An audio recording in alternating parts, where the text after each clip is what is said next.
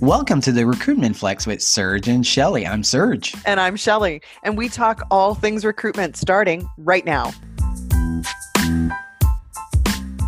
Welcome to another episode of the Recruitment Flex. I'm Shelley Billinghurst, and joined with me is my co-host, Serge Boudreau. Serge, it's day after Halloween. Did you survive? How did the girls do? I did survive. So the oldest was supposed to be Cruella, then the girls were supposed to be Dalmatians.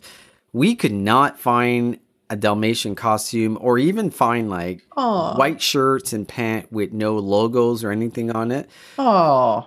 So we ended up dressing them in little skeletons. So it worked out. This was their first real trick-or-treating. Just seeing them go through the door with their little voice saying, trick or treat, and not figuring out how to open the bag. They were so confused, but they loved it. They haven't had a lot of candy or treats. Like they're 2.5. So this is new. And I think I created a new addiction last night because I was putting one to bed and she was sad. She's like, Daddy, I want chips. And I'm like, oh no, what did we start? But either way, it was really cute. We didn't have a lot of people come to our house. I think we had 16. Was it busy for you? How did it look? No. And so I'm in a condo complex, and I think most kids don't bother coming into the condo complex. Like they're townhouses. Everybody's got their own front door. It's not an apartment. I had two. Okay. 2 kids. What did you give them? If you only had 2 kids, what did you give them? I was fully prepared for up to 50 kids. Okay. So I'm like, oh no, take some more. Take whatever you'd like. I've got lots of leftover chocolate. Don't eat it all, right? Like no. I send it in Brooks lunch. Oh, that's a good idea. Yeah. Do you know, a friend of mine, another part of Calgary, she's in Chaparral. She shut out the lights at 450 kids. You know what's funny? I live 5 minutes from Chaparral. There's a lot of older people that live in our neighborhood. So I don't know if kids avoid our neighborhood because they know there's a lot of houses with no lights, which I don't know how I feel about that, especially people that have had kids before. And now it's like, let's just turn off the light, ignore the kids. Well, let's also remind ourselves about the fact that there's still a pandemic. Yes. And some families have chosen not to be vaccinated or what have you. I have to admit, though, that my parents outside of pandemic world, they were the family on the street that went out for dinner and the lights were off and they never handed out candy. And so now I'm overcompensating because Halloween for my kids, like your kids, it was a big fucking deal. I would be buying Halloween costumes usually in June or July to make sure that they arrived in time. It was pulling out all the stops. I guess it was just making up for my embarrassment that my parents were such downers, like just suck the joy all out of it. It was terrible. So Shelley, this is a special episode because we're releasing our topics episode on a Tuesday, which usually is our interview special. But on Friday, we're going to have a special 100 episode. We're going to go through our favorite guests, our favorite moments. We might have clips of our favorite fights.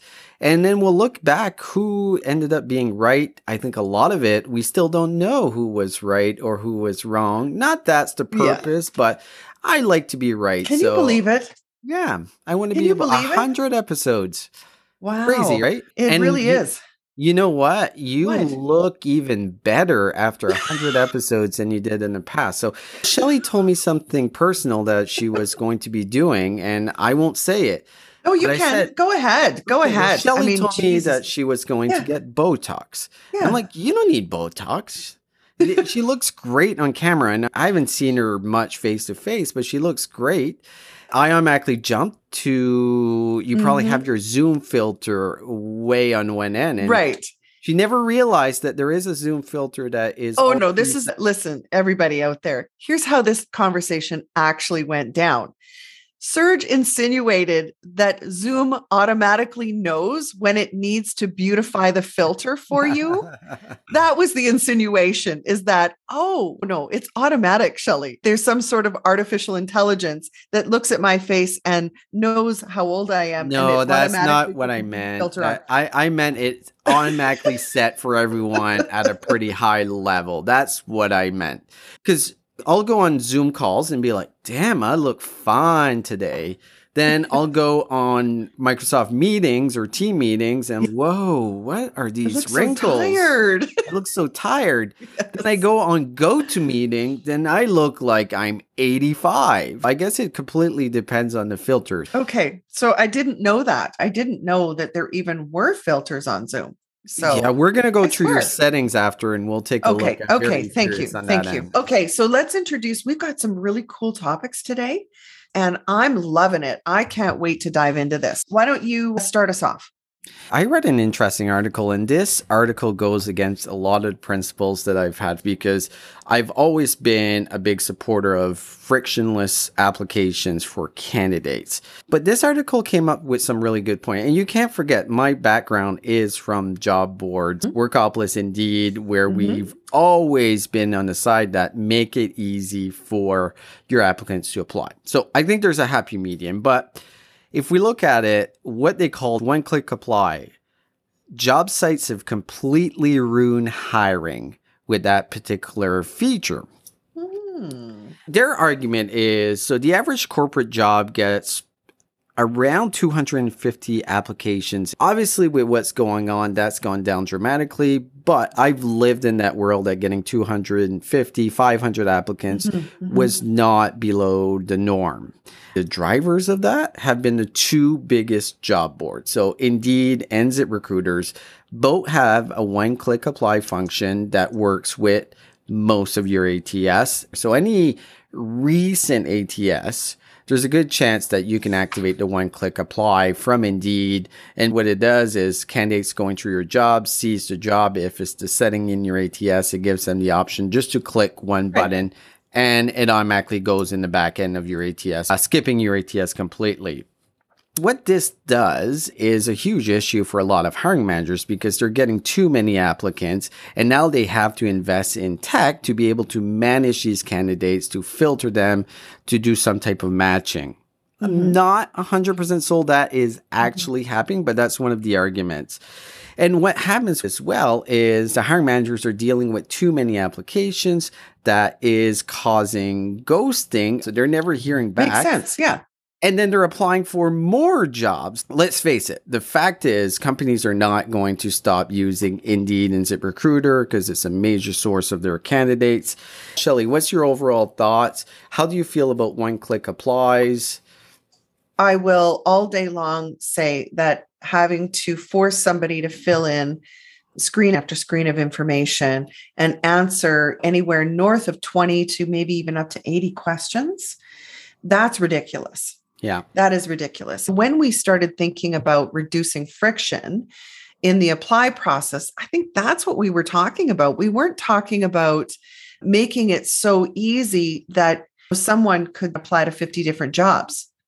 That does not spell success for a candidate either.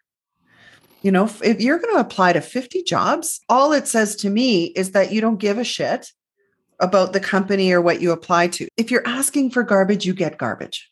Yeah. Honestly, I love the thinking around there's 5 things you really need to know about somebody.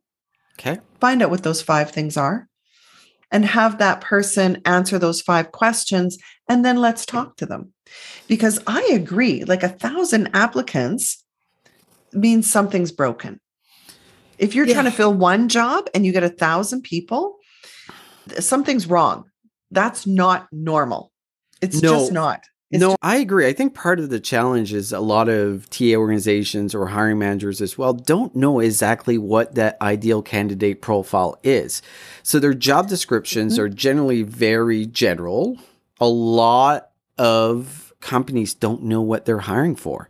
They're using job descriptions from... It's what, it's the same 10 years ago. Last time I posted this, I got these wonderful candidates. So I'll just use the same one.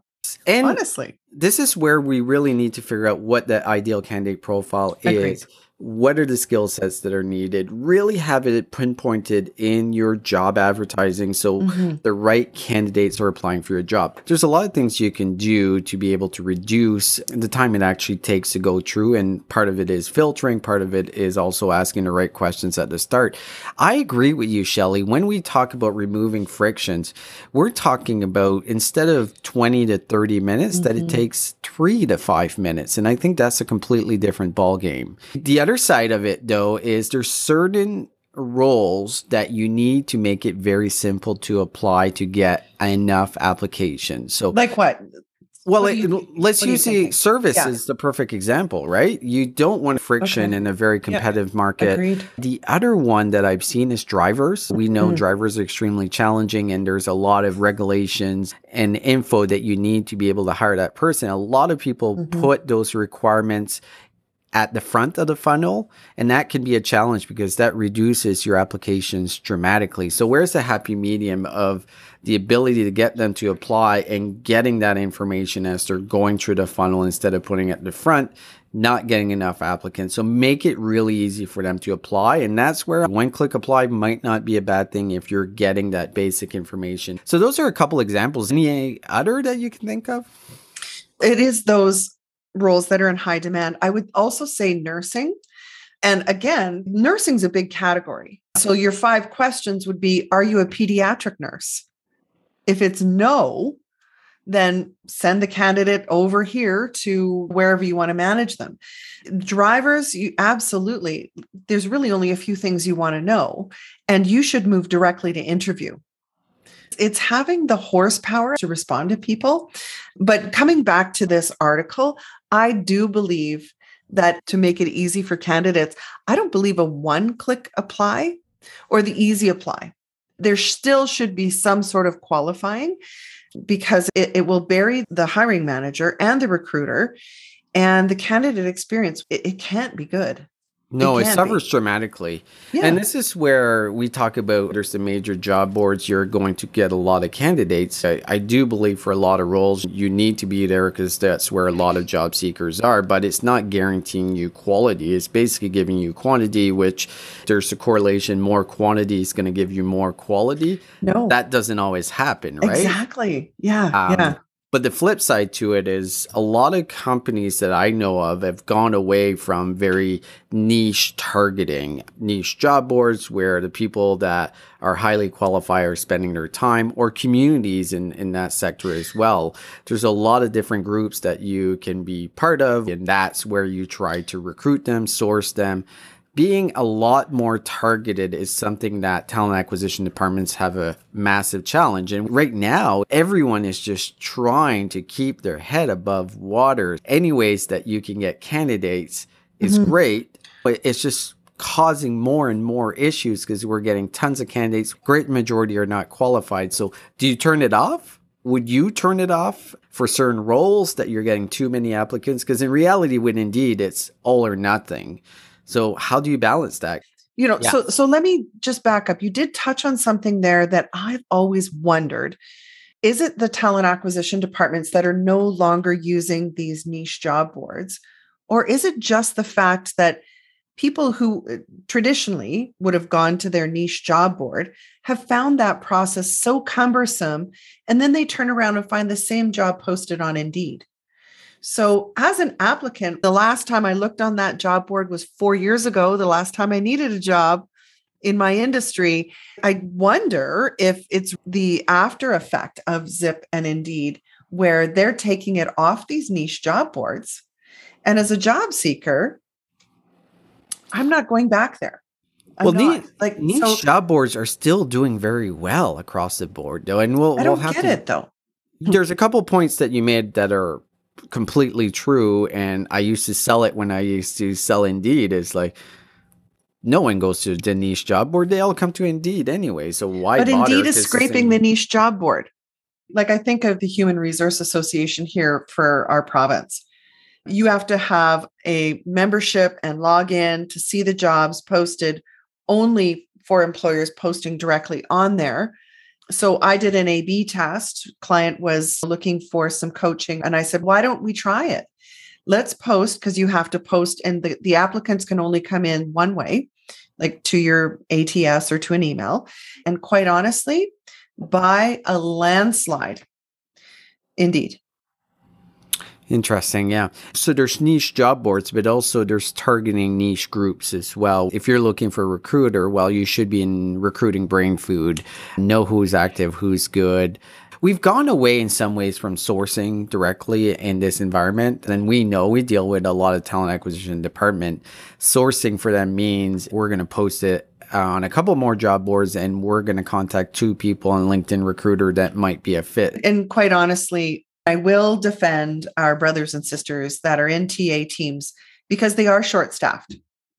They absolutely are short-staffed, and they're being asked to do more with less.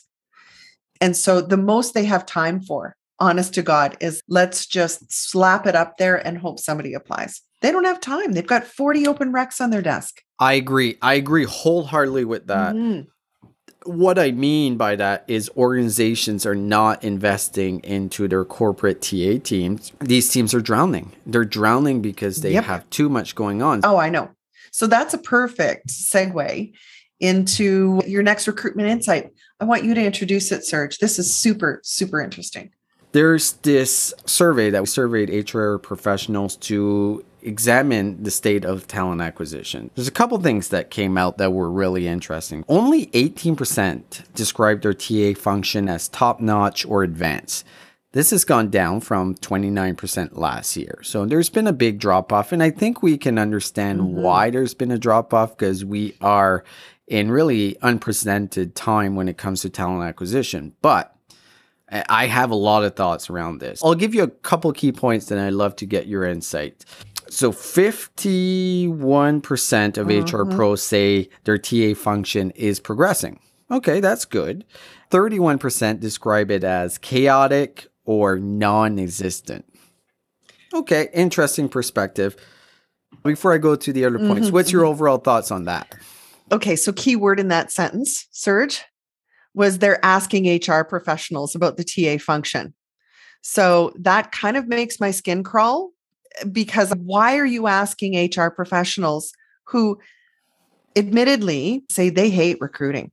So it looks like improv is what they describe it, chaotic or non-existent. And so of course it does, because we already know that HR professionals as a category hate recruiting, and it is a specialty, right? So I guess that's the first thing that kind of jumped out at me is, you are right. Why are you asking HR pros about this? Because they don't like the function of recruiting.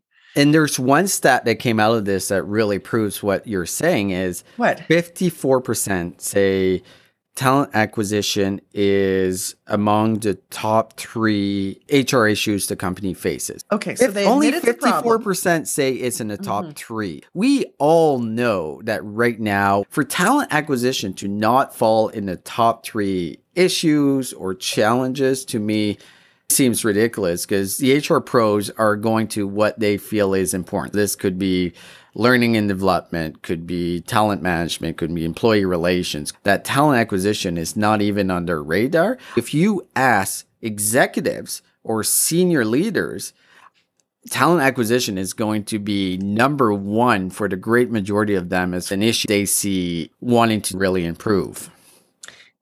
Yeah, there's so many holes. I'm just dying to poke my fingers in this. So let me qualify that I've not read this full report yet. I think some of this might be a little bit of clickbait for us, because it's really raising more questions than answers. Because the other thing it said is the reason that HR professionals describing us as chaotic or non-existent, they're pointing to the fact that 61% say that being able to find the talent that meets the job requirements is the top barrier to success. No shit, Sherlock. Like, honestly, HR believes it's my job to pull these people out of thin air when you have no employer brand. Oh, and by the way, you laid everybody off, furloughed people, and didn't fulfill your commitments on the offers that we had out last year. And then you laid me off in talent acquisition. And so now you expect that the survey most likely being done here in Q3 of 2021. And no kidding, we're not able to find the talent that meets the job requirements. So my hair's on fire here, because the next thing I'm going to say is, tell me why this job for customer service needs a fucking bachelor's degree. So how is that my fucking problem as talent acquisition? It's not.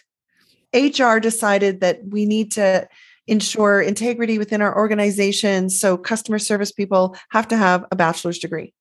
Bias.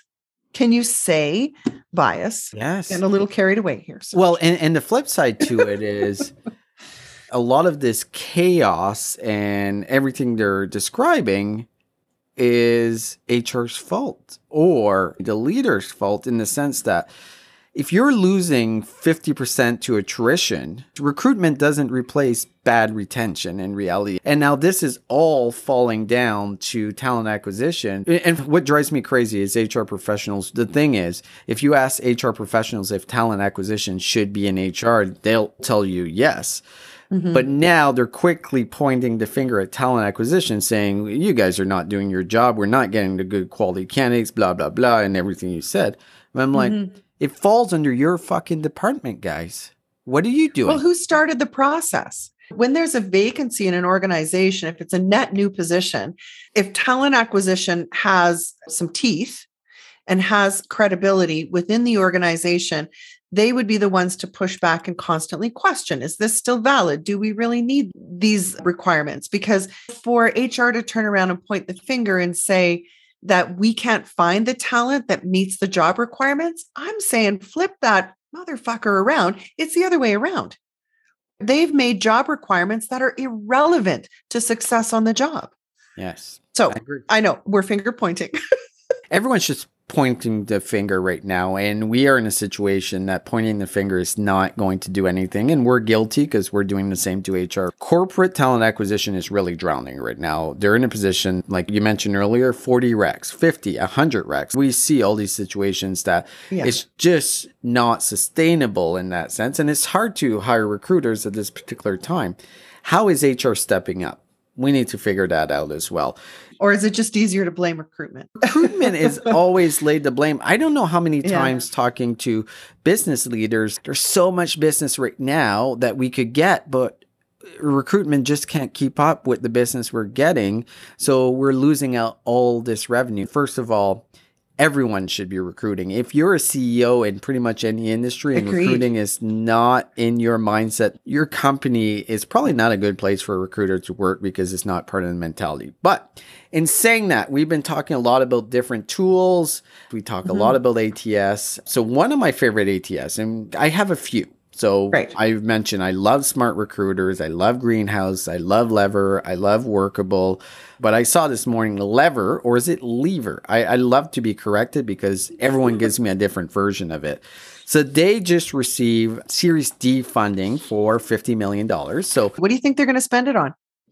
Well, what they're saying is they're trying to accelerate a couple different things. So a lot of top of the funnel type of activities as far as sourcing tools to work with it, better diversity, equity, and inclusion tools. So I don't know. Have you ever seen Lever? Have you ever played around with it? No, I have not. It's really good, especially if you've used like the Workdays, UltiPro, Oracle, all this shit. That's not hard.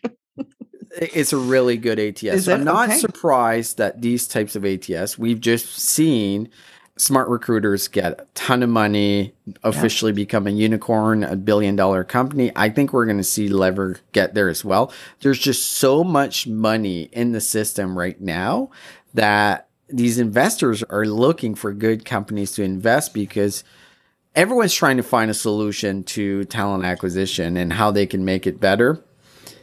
So the first thing companies do is invest in new technology. Is it the right approach? In some cases it is. Sometimes it's not. If your process are shit, if your whole mentality is shit, a better ATS is not going to make an improvement, but it will make slight adjustments. So we are going to see a lot of these players get a ton of investment. And what do they do with it? I'm fascinated to see how they spend all this money.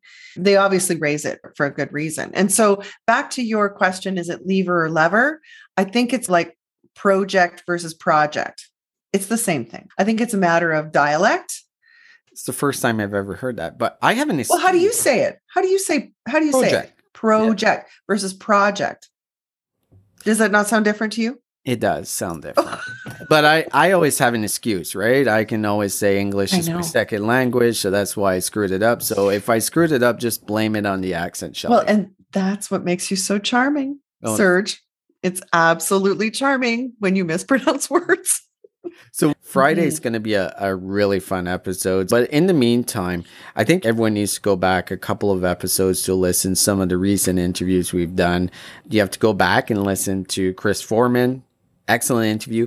Adam Gordon was a really good interview. And again, our last Friday episode with Kim Wilkinson was excellent. Kim always brings some good points. So when we get to the 100th episode, you're like, wow, these were some great interviews. So I look forward to that, Shelley. So do I. So you have a wonderful rest of your day. And we'll say lever lever. There you go.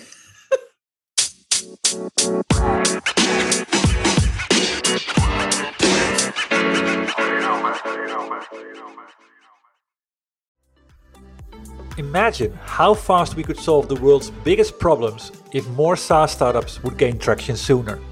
Welcome to the Tech Entrepreneur on a Mission podcast.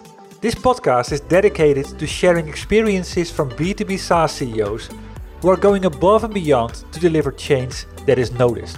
You will hear their secrets and learn what is required to build a SaaS business that the world starts talking about and keeps talking about, and how to overcome the roadblocks to do so.